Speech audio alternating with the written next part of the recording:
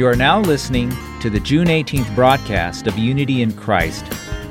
This hour, we have Nearer to My God to Thee, the sermon, and equipping the saints. First, let's begin with Nearer My God to Thee.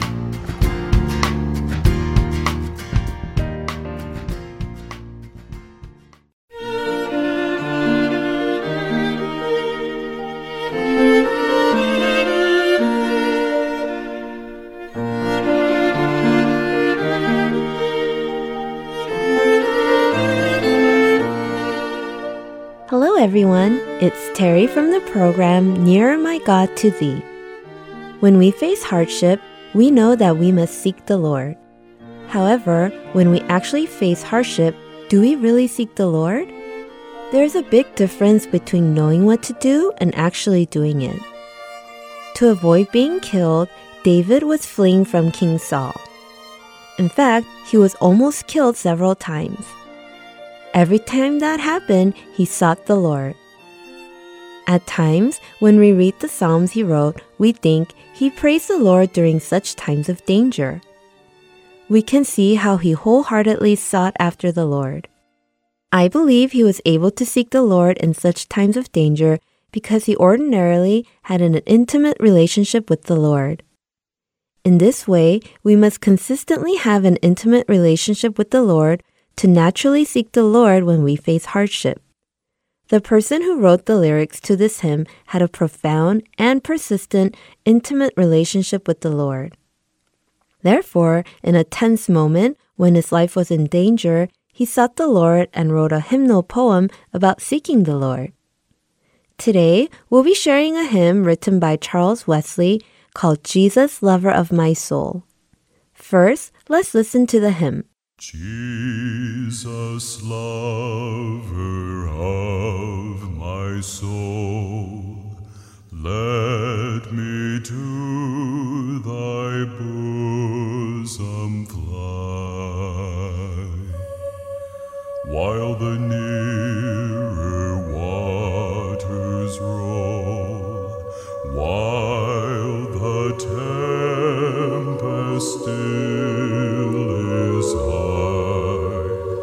Hide me, O my Savior, hide, till the storm of life is past. Safe into the haven guide, oh, receive my soul at last. The first verse of the hymn is, Jesus, lover of my soul, let me to thy bosom fly. While the near waters roll, while the tempest still is high. When Charles Wesley was faced with a fearful situation, it seemed to him as if he was in the midst of rolling waters and a high tempest. It was at that time that he sought the Lord and asked his Savior to embrace him. What kind of situation was he in to express it as waters rolling and the tempest high? What made him ask the Lord to embrace him during that time? We'll find out through a drama.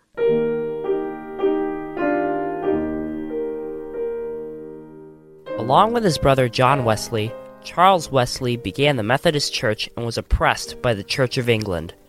Starting a new revival in a church was a threat to those who dominated the existing power. Oftentimes, those threats were handled with violence, and it threatened lives. In 1740, Charles Wesley was preaching at a parish in Ireland. Even in that region, there were people who opposed the Wesley brothers' new revival. A crowd of people heard that Charles Wesley was preaching to the church members, and they were headed to that place. This is the word from James chapter 2, verse 26. As the body without the spirit is dead, so faith without deeds is dead. Faith must surely bear fruit. Pastor Charles, something terrible is happening. Hurry and flee from here. A crowd is coming to harm you. Hurry and go through the window and flee to the farm. Charles Wesley, where are you? We clearly asked you to get rid of your doctrine, and yet you're still preaching here? Hurry and come out at once. They wouldn't chase me all the way here, right? Charles Wesley quickly hid inside a house on a large farm. Jane Moore, the wife of a farmer, saw Charles looking for a place to hide and hid him in a milk storage room. Just as Charles hid himself, the crowd that was looking for him barged into Lady Moore's house. Charles, are you hiding here? You can't run away from us. Hurry and come out. What is the problem? Did you see the fellow who ran here? Someone said he ran towards this way. He is a very dangerous person. If we don't hurry and drive him out of this country, a terrible thing will happen. Is he such a dangerous person that you chase him with a knife? How frightening. You seem like you're running out of breath. Why don't you come in and have a drink and talk slowly? Oh, thank you. We are looking for a pastor named Charles Wesley. He made a strange doctrine in England and began teaching it. Now we came all the way here to Ireland to spread that strange doctrine. Therefore, we're trying to catch him to protect our people. The people who were looking for Charles would have immediately killed him with a knife if they found him. The fear of death came upon Charles, who heard their angry voices in the milk storage room where he was hiding. If that lady tells them I'm hiding here, they will kill me with their knife. I still have so much more to do. Will I just die like this? As Charles was shaking in fear of death, he suddenly thought of a Bible verse. It was Matthew, chapter 5, verse 10, that said, "Blessed are those who are persecuted because of righteousness." Blessed are those who are persecuted because of righteousness, for theirs is the kingdom of heaven. Ah, Lord, that's right. Thank you. While I was shaking in fear, you made me realize that blessed are those who are persecuted because of righteousness. Thank you. Lord, please accept me. In this place where I am trapped, I look to you. Lord, please embrace me. While he was hiding in a milk storage room near people who were trying to harm him, Charles thought of the scripture in the book of Matthew and began to pray quietly.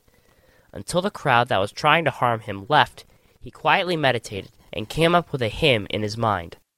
Jesus, lover of my soul, let me to thy bosom fly, while nearer waters roll, while the tempest still is high. Hide me, O my Savior, hide, till the storm of life is past, safe into the haven guide. Oh, receive my soul at last.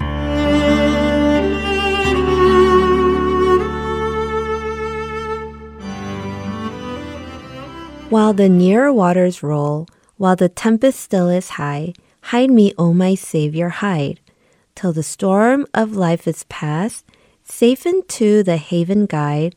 O receive my soul at last. Matthew chapter 5 verse 10 says, "Blessed are those who are persecuted because of righteousness, for theirs is the kingdom of heaven." This verse gave courage to Charles Wesley, who was at this time shaking in fear. It made him look to the Lord in such a situation. If he made even the smallest sound, he would have been found. If the lady who hid him changed her mind and told them where he was hiding, he would have died. In such a situation, more than looking for a way to live, he looked to the Lord. In such an urgent situation, Charles confessed his love towards the Lord and said, "Jesus, lover of my soul." The hymn that he wrote would later be sung by many musicians. Among this, 4 different versions of the song are well known to the church members. This is how greatly this hymn became their own confession. As mentioned earlier, it is only possible to seek the Lord in such a sudden moment of danger when we ordinarily have an intimate relationship with the Lord. Just as David did, Charles Wesley also sought the Lord in a time of danger. Who do you seek in a time of danger? I hope you could look to Jesus whom we love. I'll see you next time from Nearer My God to Thee.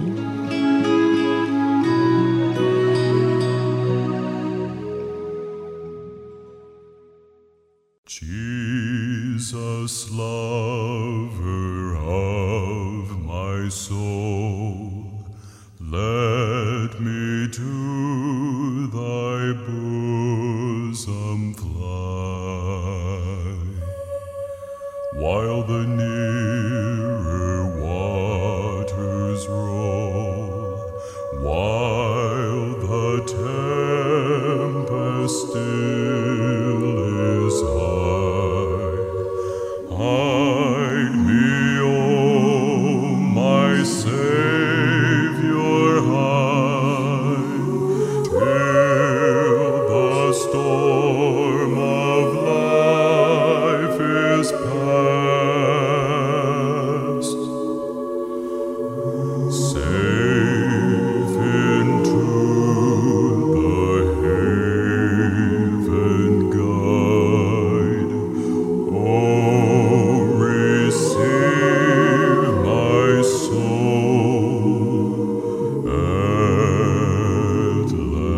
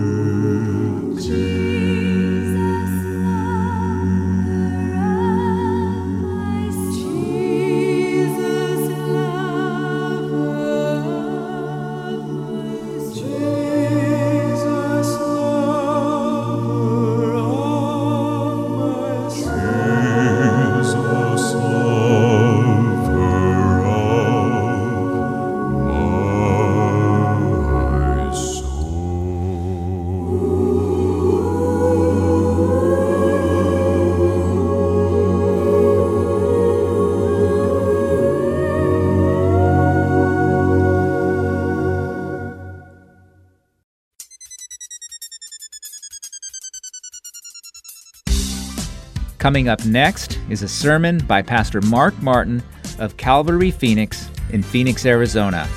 Today's topic is Meet Cornelius. I hope you have a blessed time with Pastor Mark. Let's open our Bibles to the book of Acts, Acts chapter 10. God does surprising things sometimes. And it's surprising the people that are invited into the kingdom. Sometimes people you would least expect.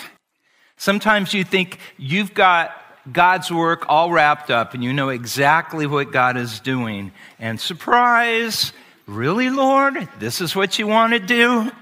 So we're going to start with Acts chapter 10, verse 1. This is a big turning point in the gospel story, in the outreach of the church, because thus far the church has really done what Jesus asked. It was in Acts 1:8, Jesus says, "You will receive power when the Holy Spirit comes upon you, and you'll be my witnesses first in Judea and Samaria, and Jerusalem, Judea, Samaria, and then to the uttermost points of the earth." Well, they got the Jerusalem, Judea, Samaria covered.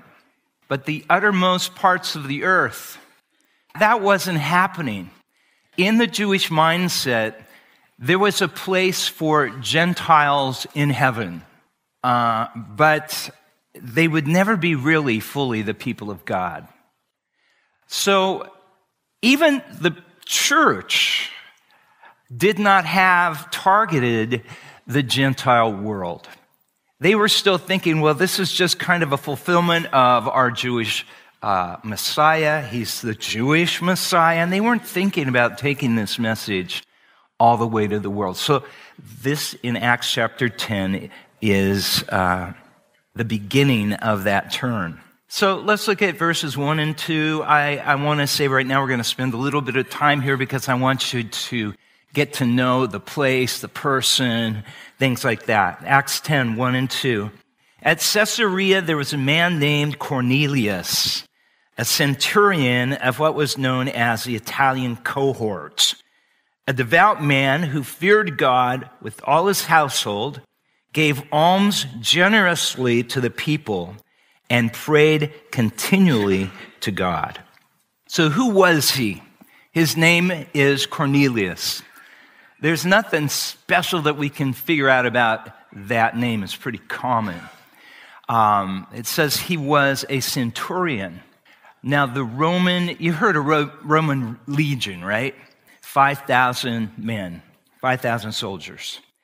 A Roman legion was divided into 10 decades.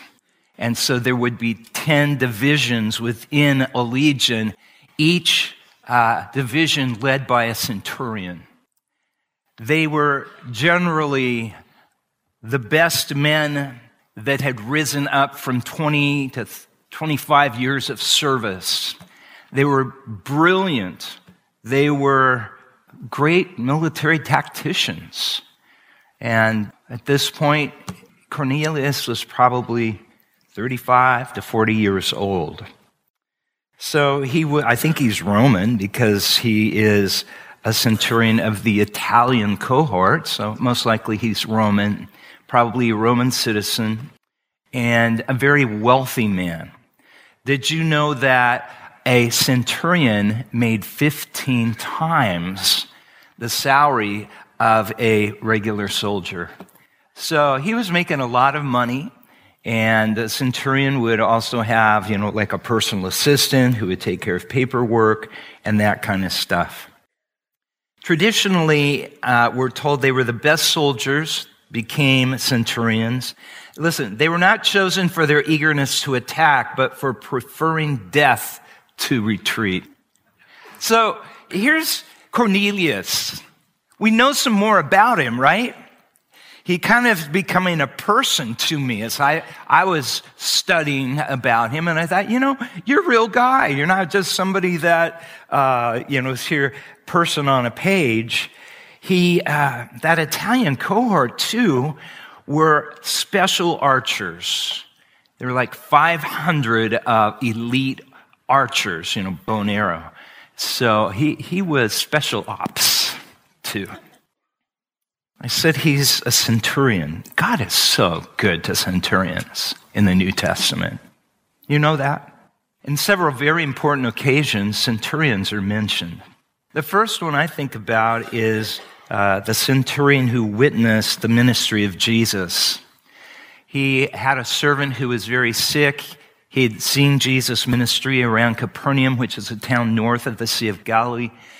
And he had sent for Jesus, asking him to heal his servant. People said, okay, we're going to bring Jesus here. And he says, no. He says, Jesus doesn't have to come here. I understand authority. I say the word, and what I say, my orders, they're done. All he has to do is say the word, and my servant will be healed. So their servant was healed, but Jesus said, wow, I have not seen faith like this anywhere in Israel. There's no Jew that has faith like this Gentile centurion. So the first Gentile witnesses Jesus' message, ministry, and wowed Jesus with his faith. The second time that we hear about a centurion in the New Testament is the centurion that is witnessing Jesus' death. And you can look at that in, I can just tell you. At the cross, there was a centurion. He watched Jesus cry out. He watched the the darkness came upon the face of the earth.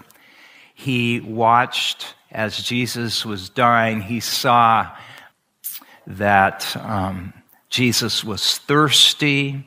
He heard Jesus cry out, my God, why have you forsaken me?" He heard Jesus cry out, "It is finished."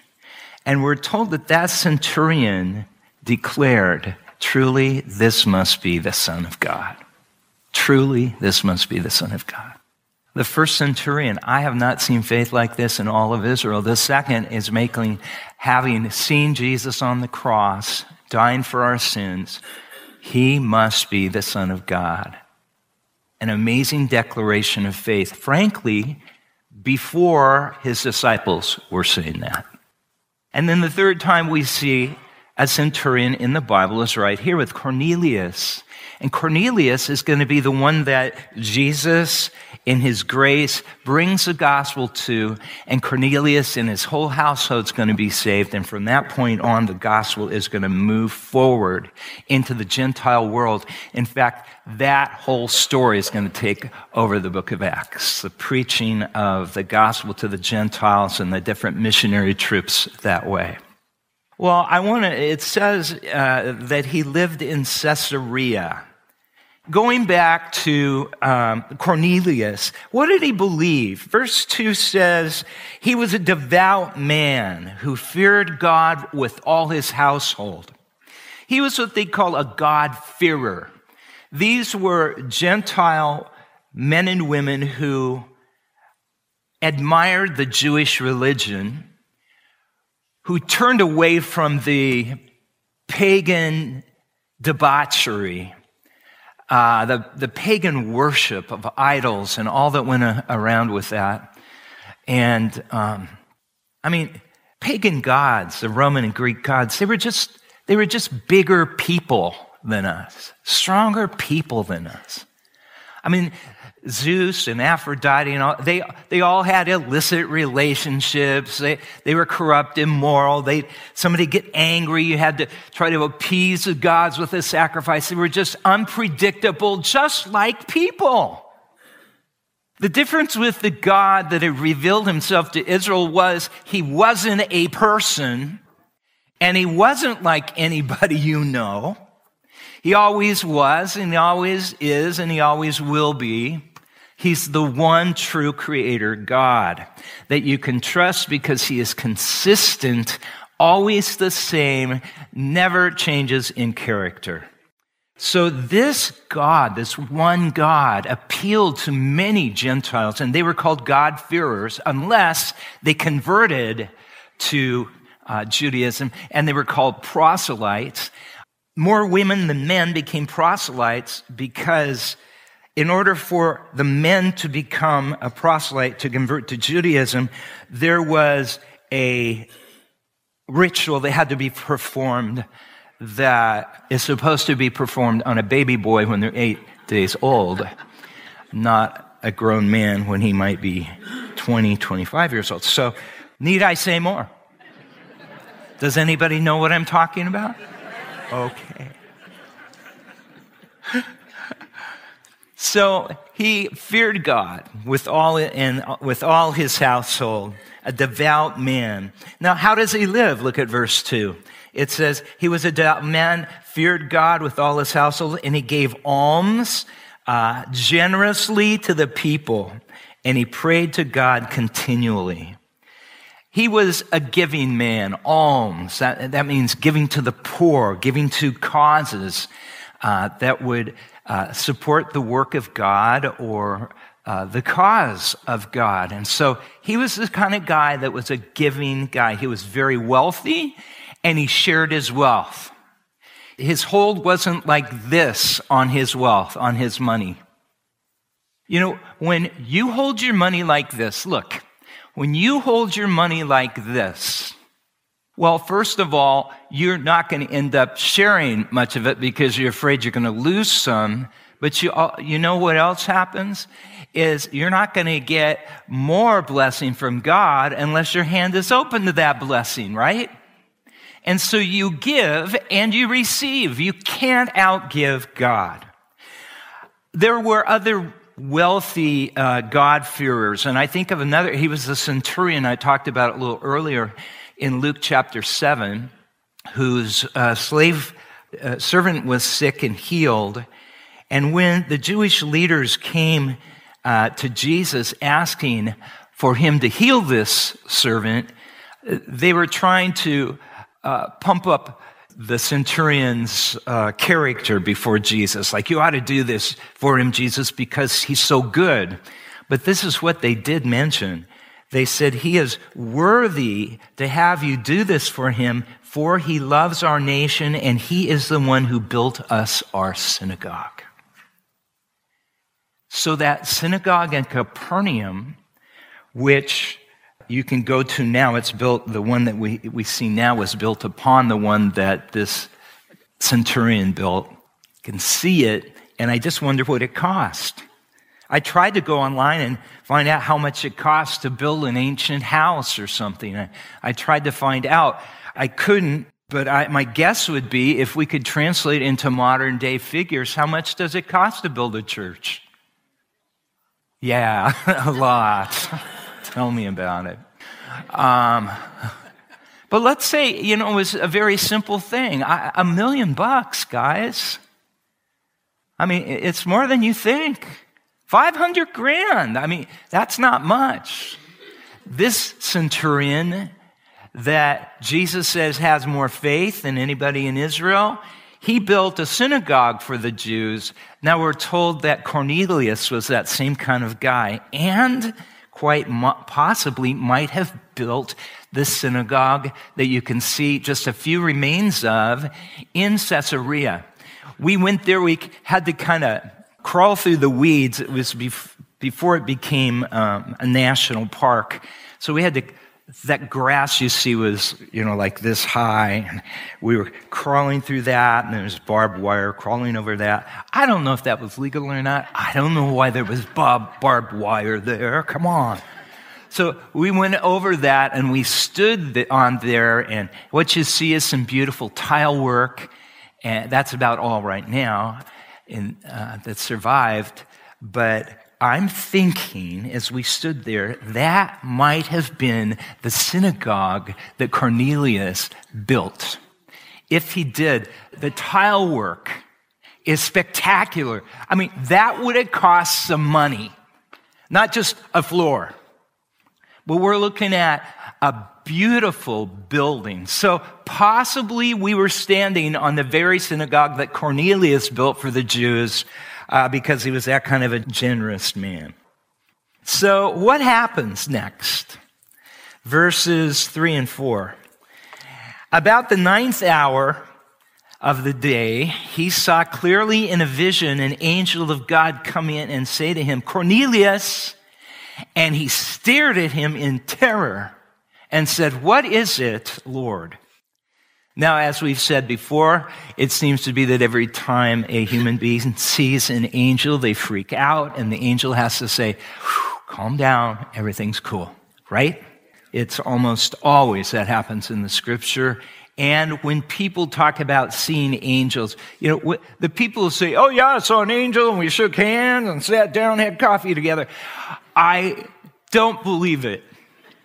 I think the real deal is you kind of have this sense of a holy terror come over you. It's like you're scared. Who is this? What you sense and all. And so he had the exact experience that so many others had in the scripture. Cornelius, he's staring at him in terror, and he said, what is it?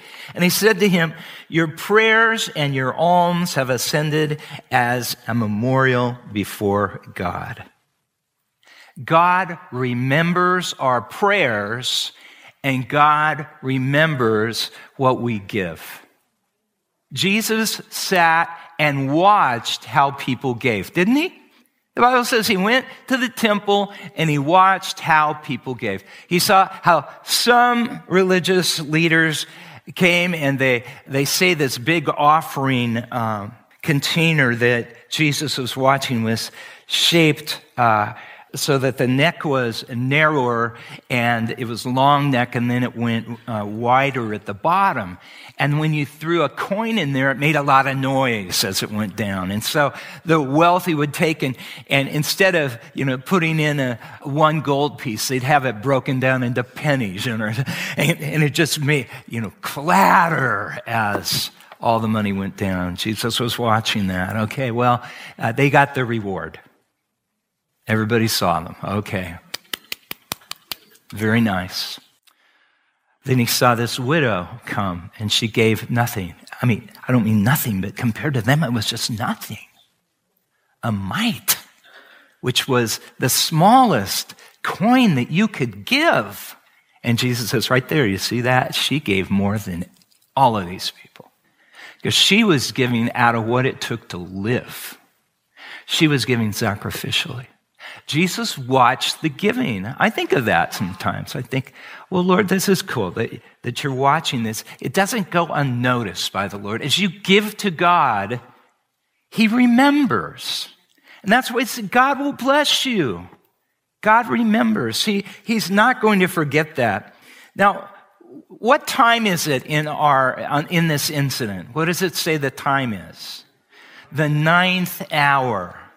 Why even is the time mentioned? I'm going to say this was a 9th hour event. Man, when I was studying this, I just went over the top. I was so excited that I can hardly wait to get here and share this with you. The 9th hour seems to be a special time in the progress of the gospel. This is what I found. There are 4 very significant events that stand out in the progress of the gospel story that happen at the 9th hour. You ready?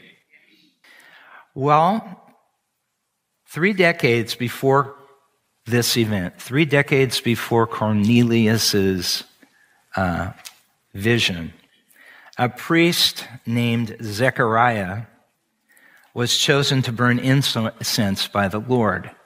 It's probably more than 4 decades. Interesting that the time of burning the incense was the 9th hour, which would be 3 p.m. So he was going into the temple. It was his turn to go and burn incense on the altar. Let me tell you how that worked too. There was a special top secret brand of incense, an incense blend that God had given his people. And you weren't supposed to reproduce it. If you did, it was penalty of death. Oh, that's a special recipe right there. So they would take, to be able to burn incense on this altar that was inside the temple, they would take one of the burning coals from the altar where the big sacrifices were offered all day long. They would take one of those coals, they bring it into the temple, they put it on the altar, and then they would sprinkle the incense. How many of you have smelled incense before? Yeah, I almost brought some in, but sometimes Protestants start coughing. It's like the Catholics, people with a Catholic background, they're looking, what's the matter with you? Protestants are coughing. It's like, please, come on. So, the incense smelled beautiful. And the incense was offered up to God through the burning coal of sacrifice. Now, the Bible says that our prayers arise to God like incense. Look at Psalm 141. Keep your place. Now, don't lose your place.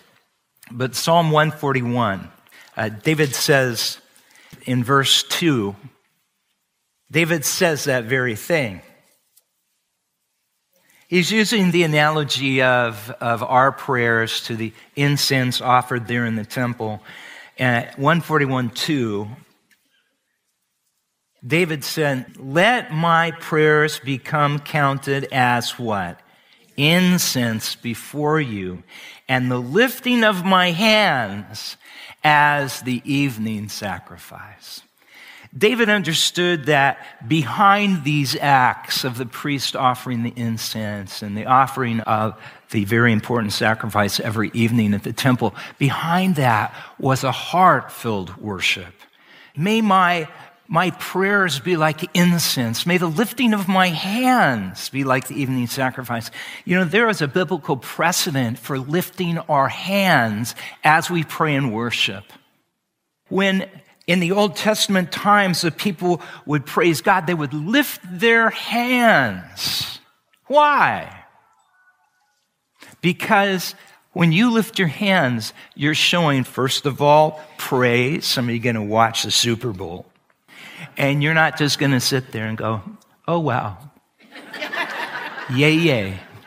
Go team. Some of you are going to turn into crazy people, aren't you? Yes. Oh, no. Yes. All right. Isn't that what we do? Let's do the all right. All right. That's how. All right. Nobody does that, right? Yeah. Well, see, when we're praising the Lord, we lift our hands in worship. That's what they did in the Bible. They lifted their hands in worship. They lifted their hands in praise. Now, I remember how weird it was the first time I lifted my hands in worship. I was taught, and some of us have come in and we see people doing that and we're going, whoa, and I'm standing next to one of them. You know, that's what you're thinking. Or their hands are in the way. I can't see the screen. Something like that, right? So when I walked in, I was taught that if you lifted your hands, it was like demon possession. That's what I was taught, truly. And so this whole lifting of hands in worship seemed very awkward and embarrassing. Really embarrassing. Hey, I'm a guy. I see these other people lifting their hands. It just seems, And yet I understood what was behind this act of lifting my hands in praise and worship to God. And I was self-conscious. What are people going to think? Is anybody going to notice me? Oh, I don't know. And so I really felt God just convicting me. Come on, Mark. Come on, you can do this. And so I closed my eyes so no one could see me. And I thought that for some crazy reason. I'll just close my eyes. No one will see me. And I lifted my hands in worship the first time. Do you know that Paul, the apostle in the New Testament he says, I would that men pray with uplifted hands. He even says that, hey, we ought to pray with our hands uplifted to the Lord. So there is a reason that our hands are lifted in worship. I'm getting a little sidetracked. Is this okay?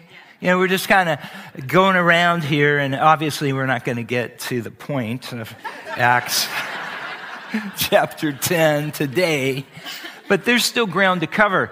So the incense that is being offered represents the prayers of God's people. May my prayers go up like incense. See, our prayers, I told you, that incense was lit by a living coal that came out of where the sacrifice occurred. And our prayers can be offered to God because of the living sacrifice of Jesus Christ. Jesus is the one who makes my prayers efficient. Jesus is the one who brings my prayers to God. Jesus is the one who offers intercession for us. Jesus is the one who answers prayer. Amen? It's all through Jesus and his work. In the book of Revelation, we're told that our prayers are as incense. I want you to go to Revelation chapter 5, verse 8.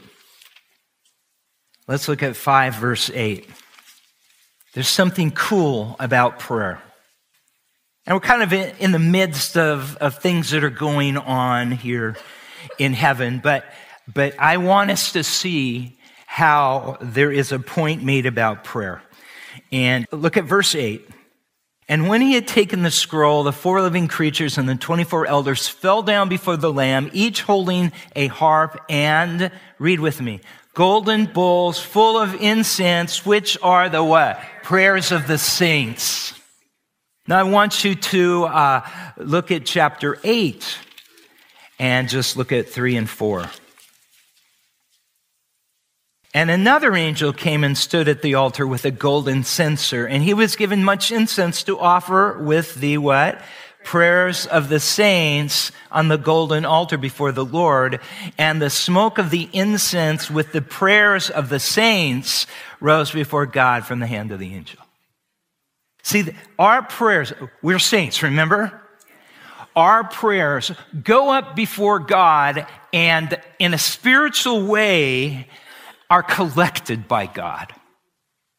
During this time, it's the prayers of the saints, and I believe at this time in the book of Revelation, the prayers that have been captured by God are the prayers that have been prayed for 2,000 years, where the saints have prayed, "Thy kingdom come, thy will be done." Lord, this is the tribulation, all our prayers. Lord, throughout the years, the church has prayed, "Lord, bring your kingdom to earth." And now the Lord's about to do that. And all these prayers have been gathered, and that have been offered to the Lord, and they will be poured out. The answer will be poured out. God collects your prayers. My prayers aren't answered all the time, immediately, but I understand that no prayer just goes by God and he says, "Well, not that one. Well, not that one. Not that one. Oh, I'll catch this one." Do you understand that God receives them all? And God answers them all. You remember, yes, no, maybe, and you've got to be kidding. Those are the answers to God, to our prayers. But he will answer them all in his time, according to his will. Amen. They're gathered, and our prayers are like sweet incense. And our prayers ascend that way because of Jesus. He is our righteousness. He is that good smelling incense. You know, some people wear cologne, and you begin to identify them by their cologne. You know, I've talked for God. He's got to be close because he walked by, because I can smell his cologne. And I'm the kind of person that if you hug me and you have a cologne on, and if you were to touch my skin, I will smell like you for the rest of the day. I can walk by somebody smoking, just walk by, and I smell like I smoked. Everything I pick up, you know. Well, that's cool, because if I've been around Jesus, his cologne, so to speak, his precious aroma of his sacrifice and his covering life, it's on me. And we want the world to smell that, not smell us. Amen? Not smell us. I don't know how it is not smell us. I didn't expect to stop here, so I don't have a clever ending. Okay, let's all of us pray, and those of you online, I just want to say to you, I've been thinking about you. I forgot to say something at the very beginning, and I'm so glad that you're online and that you're watching, and if you can't get here, I understand. If there's a way that you guys feel comfortable coming back, we miss you for sure.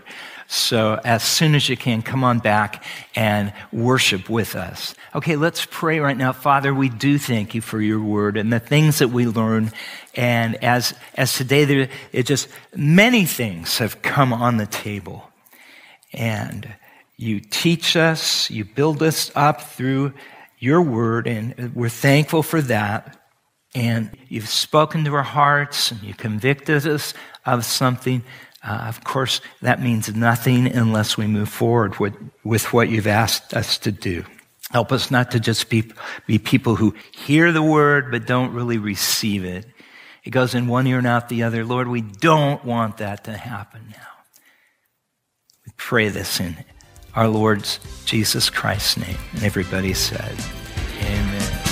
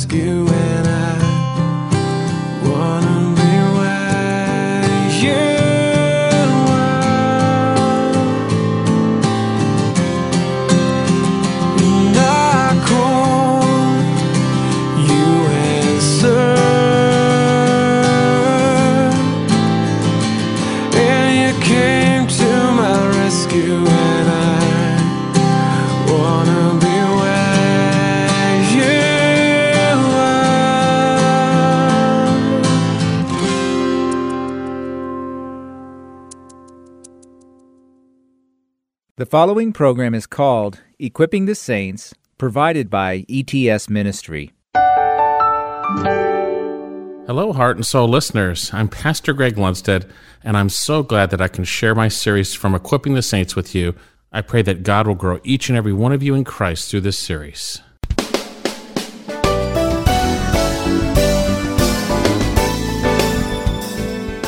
In today's Christian evangelical culture, the term ministry is often mentioned. You hear the term ministry all the time. People are in different ministries, and I did a search on the internet for the term ministry, and I got 102 million hits. There's a lot of ministries out there. There's a lot of talk about ministry out there.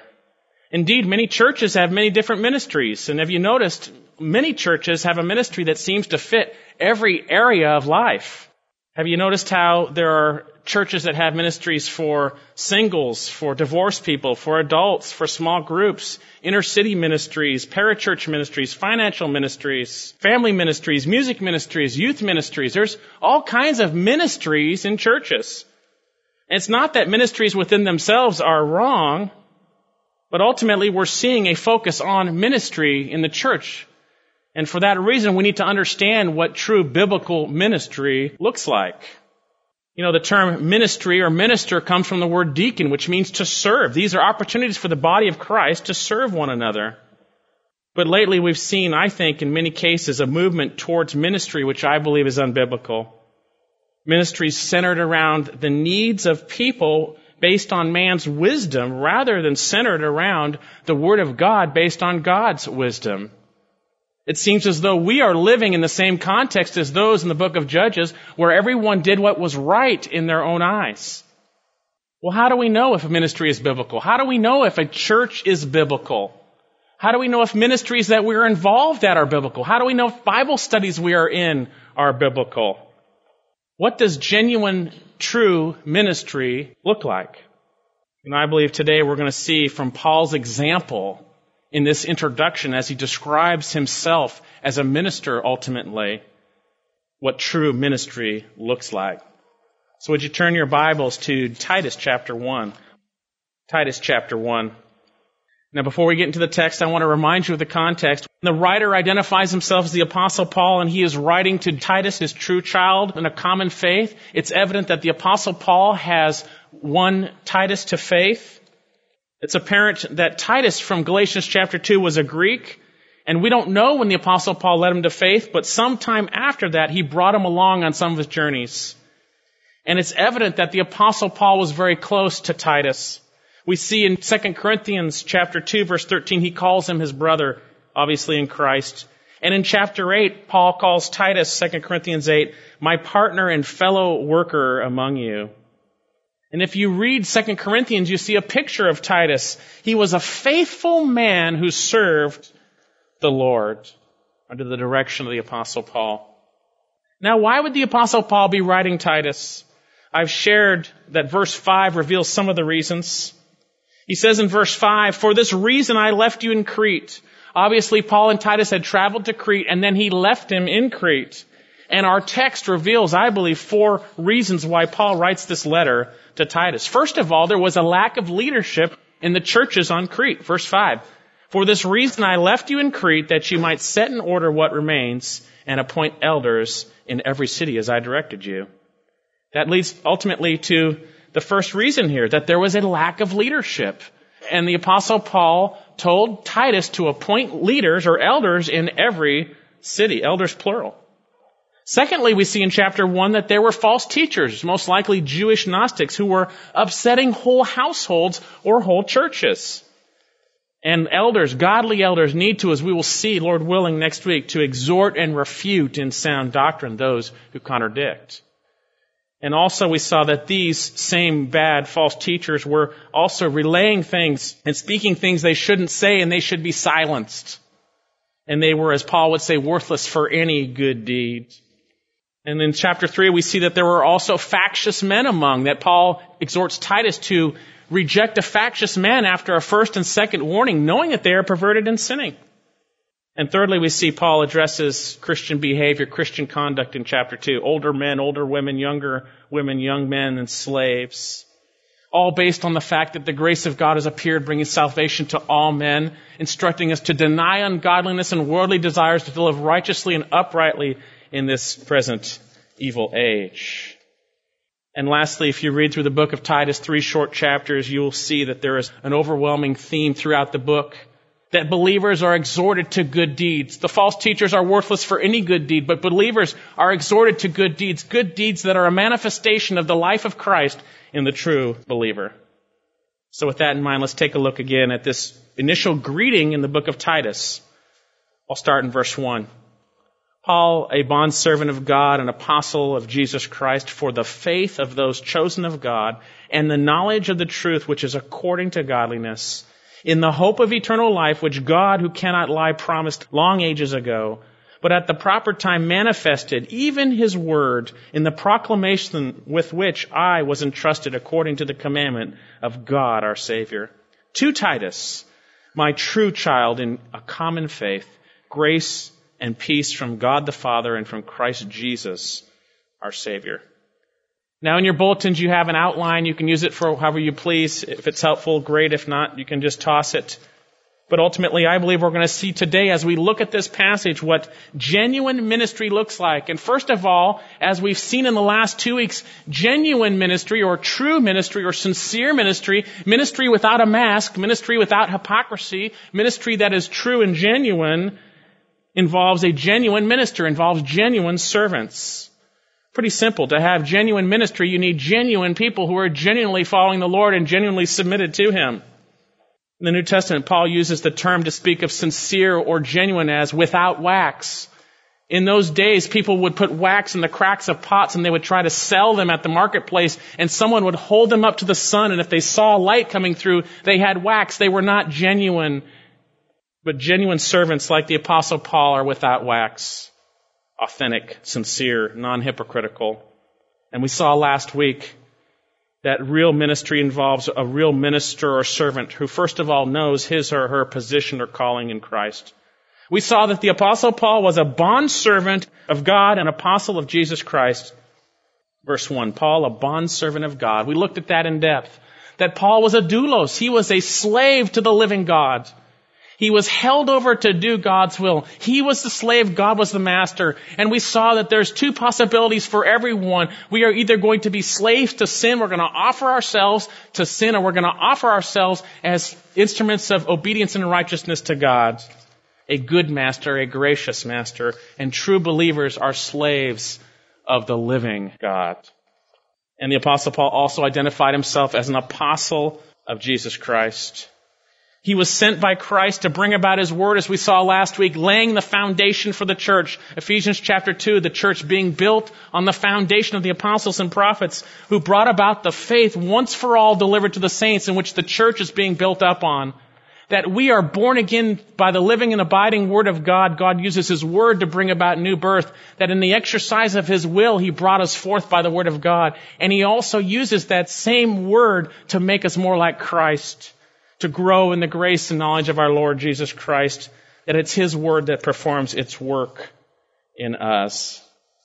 Paul was an apostle, and we saw last week, for the faith of the chosen, for the faith of those that God has chosen. It is Paul's apostleship that brought about the word of God, which brings about our faith in God. And he also said the true knowledge, and we looked at that.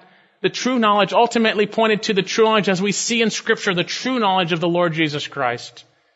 And it is faith via the Word that brings about the true understanding and knowledge of Jesus Christ. And that's why Paul was an apostle, for those reasons, to bring those things about. Paul understood his position, his calling, and his purpose in Christ. And folks, our churches these days, and we are tempted to, are plagued with people who are their own lords, who serve Christ their way rather than what God has revealed in His Word. And praise God that the Apostle Paul was faithful, that he fought the good fight, and we have his example in Scripture. Well, what do you call a child who doesn't obey his parents? A rebellious child, right? If you have a child who consistently, habitually disobeys their parents, that is a rebellious child. And folks, when those who call Jesus their Lord continually, habitually disobey Him concerning ministry, they are rebellious. Jesus would say, "Why do you call me Lord, Lord, and not do what I say?" But I believe we're going to see today in Scripture here that genuine ministry involves a genuine minister, again now, here, who is motivated by his or her hope in Christ. And the Apostle Paul, as we'll see in verse 3, was motivated by the eternal life that God had promised him.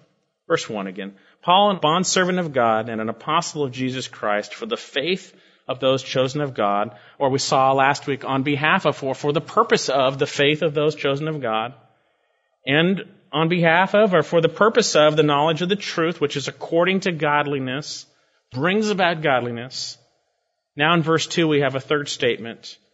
In the hope of eternal life, which God, who cannot lie, promised long ages ago.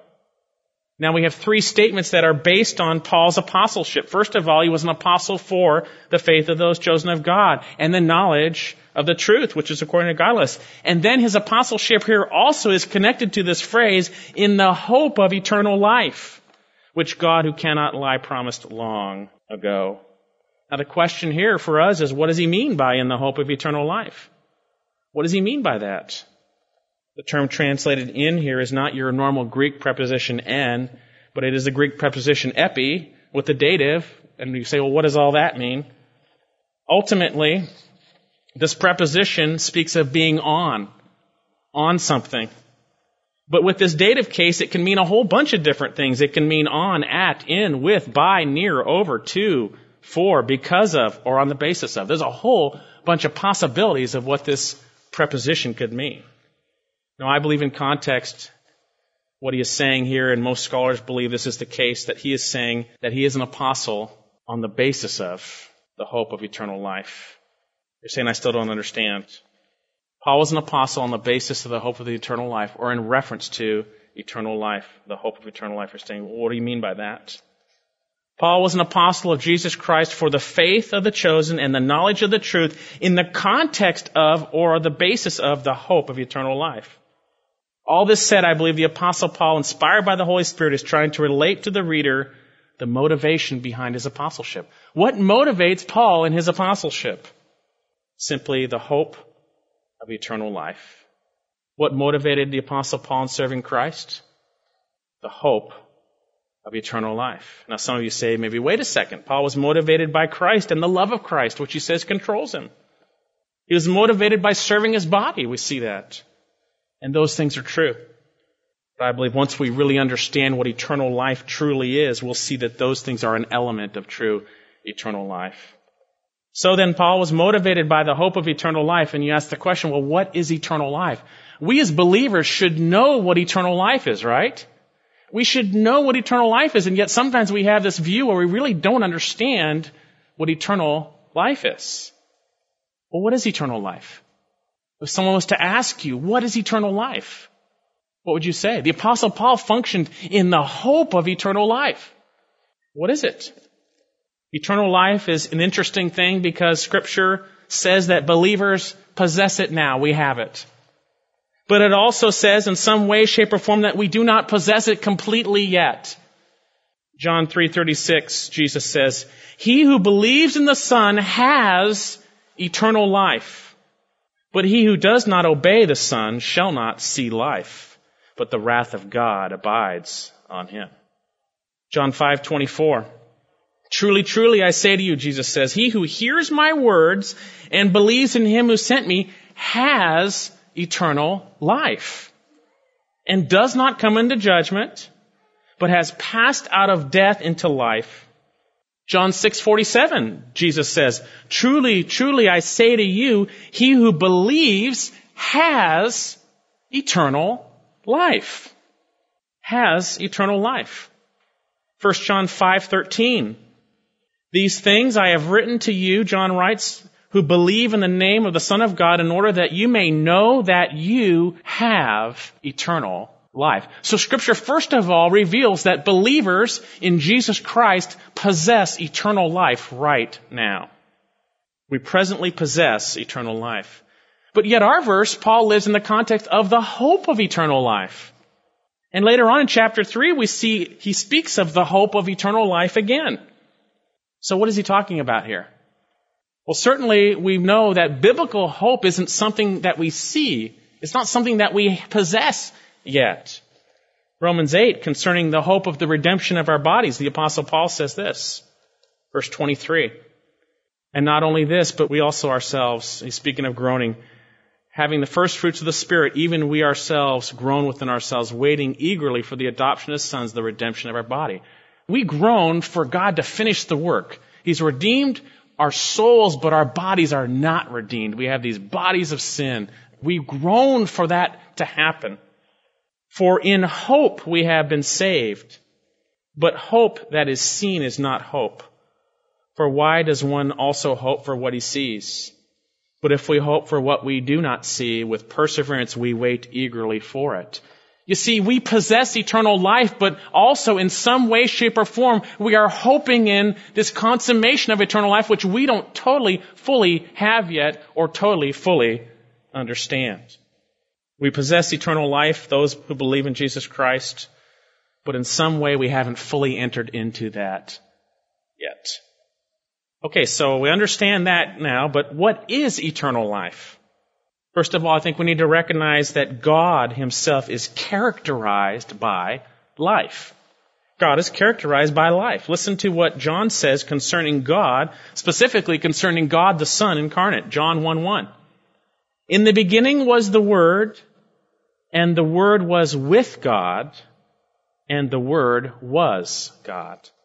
He was in the beginning with God, and all things came into being by him, and apart from him, nothing came into being that has come into being. In him was life. In him was life. And the life was the light of men. John 11, as Jesus is addressing Martha, Jesus said to her, I am the resurrection and the life. He who believes in me shall live even if he dies. And everyone who lives and believes in me shall never die. And he says to Martha, do you believe this? John 14:6, very familiar passage. Jesus says, I am the way, the truth, and the life. No one comes to the Father but through me. God is characterized by this very attribute, which is life. He is self-existent, the great I am, the one who is. Now, not only is God characterized by life, but it is God alone who imparts life via his word through faith in Christ. 1 John 1:1, what was from the beginning, what we, speaking of the apostles, have heard, what we have seen with our eyes, what we beheld with our hands, and handled concerning the word of life. And the life was manifested, and we have seen and bear witness and proclaim to you the eternal life, which was with the Father and was manifested to us. What we have seen and heard, we proclaim to you also, that you also may have fellowship with us. And indeed, our fellowship is with the Father and with his Son, Jesus Christ. He's saying, we've seen, we've heard it, and we proclaim to you the eternal life. And he is speaking of the incarnate Christ.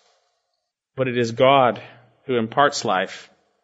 John 6:47, as Jesus shares in the Bread of Life discourse. Truly, truly, I say to you, he who believes has eternal life. I am the bread of life. You partake of Christ, and it brings about, through faith in him, eternal life. John 6:63, it is the Spirit who gives life. The flesh profits nothing. The words I have spoken to you are spirit and life. The words concerning himself, he has spoken to you as spirit and life. John 20, verse 31, as John shares the reason why he writes this book. But these things I have written to you that you may believe that Jesus is the Christ, the Son of God. And believing you may have life in his name, that you may believe he is the Christ, he's the King, the Messiah. And he is the Son of God, he is God incarnate. And in believing you may have life in his name. God imparts life. John 5:37, as Jesus is addressing the Pharisees who search for eternal life in the Word. They think they're going to find it there, but they're not looking for the right thing. John 5:37, and the Father who sent me has borne witness of me, Jesus says. You have neither heard his voice at any time nor seen his form. And you do not have his word abiding in you, for you do not believe him whom he sent. You search the Scriptures because you think that in them you have eternal life. and it is these that bear witness of me. You see, the Jews actually were almost deifying and worshiping the law ultimately rather than the God of the law. You search the scriptures because you think that in them you have eternal life, and it is these that bear witness of me. And yet you are unwilling to come to me that you may have life. God imparts life. God reveals His Son in the Word, and He imparts life.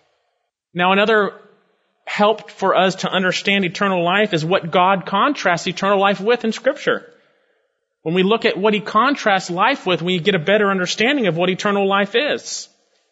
In Matthew 25, at the end of the Olivet Discourse, when Jesus is separating the sheep and the goats at the end of the tribulation, He ends up separating them based on their deeds, based on these deeds ultimately, which would reveal if they had a true relationship with Him. Matthew 25:31. And notice the contrast between when He shares eternal life and what He contrasts it with. And the king will answer and say to them, truly to the extent that you did it to one of these brothers of mine, even to the least of them you did it to me. Then He will say to those on His left, depart from me, you accursed ones, into the eternal fire which has been prepared for the devil and his angels. For I was hungry and you gave me nothing to eat. I was thirsty and you gave me nothing to drink. I was a stranger and you did not invite me, and naked and did not clothe me, sick and in prison and you did not visit me. These are Jews in the tribulation who are suffering greatly, and if you had no compassion for them, ultimately Jewish believers, then if you don't have love for His people, then how could the love of God be in you? Then they themselves will answer saying, Lord, when did we see you hungry, thirsty, and a stranger, and naked, and sick, and in prison, and did not take care of you? Then He answered, saying, truly I say to you, to the extent that you did it to one of least of these, you did it unto me. And these will go into eternal punishment, but the righteous into eternal life. Here's a contrast: eternal life and eternal punishment.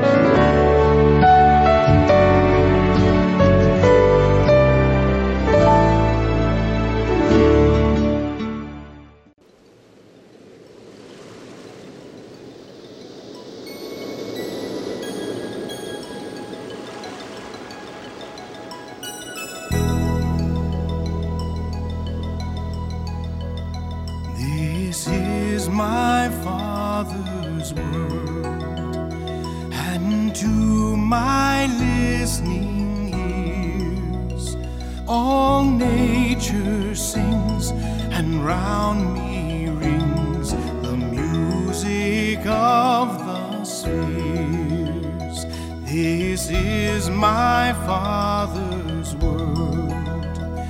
The birds their carols raise, the morning light, the lily white, declare their Maker's praise.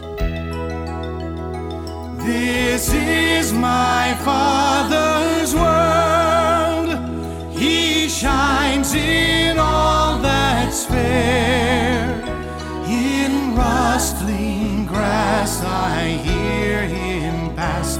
He speaks to me everywhere.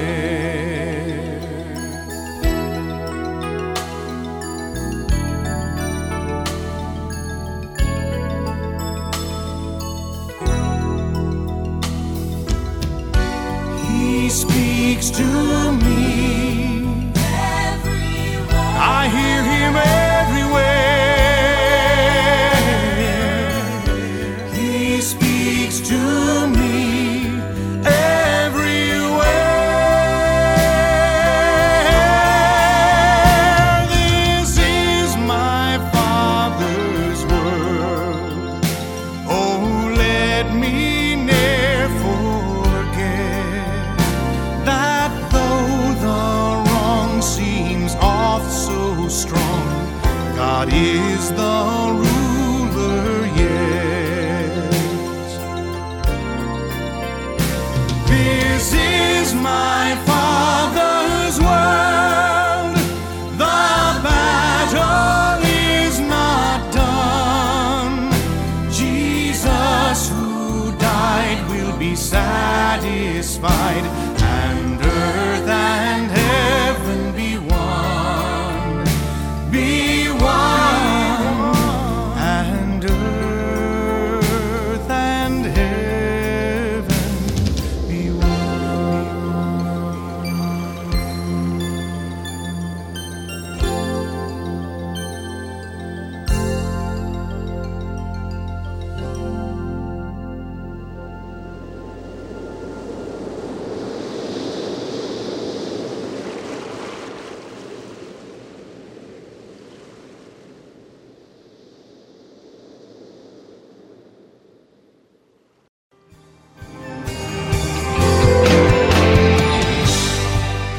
We are now ending our Unity in Christ broadcast.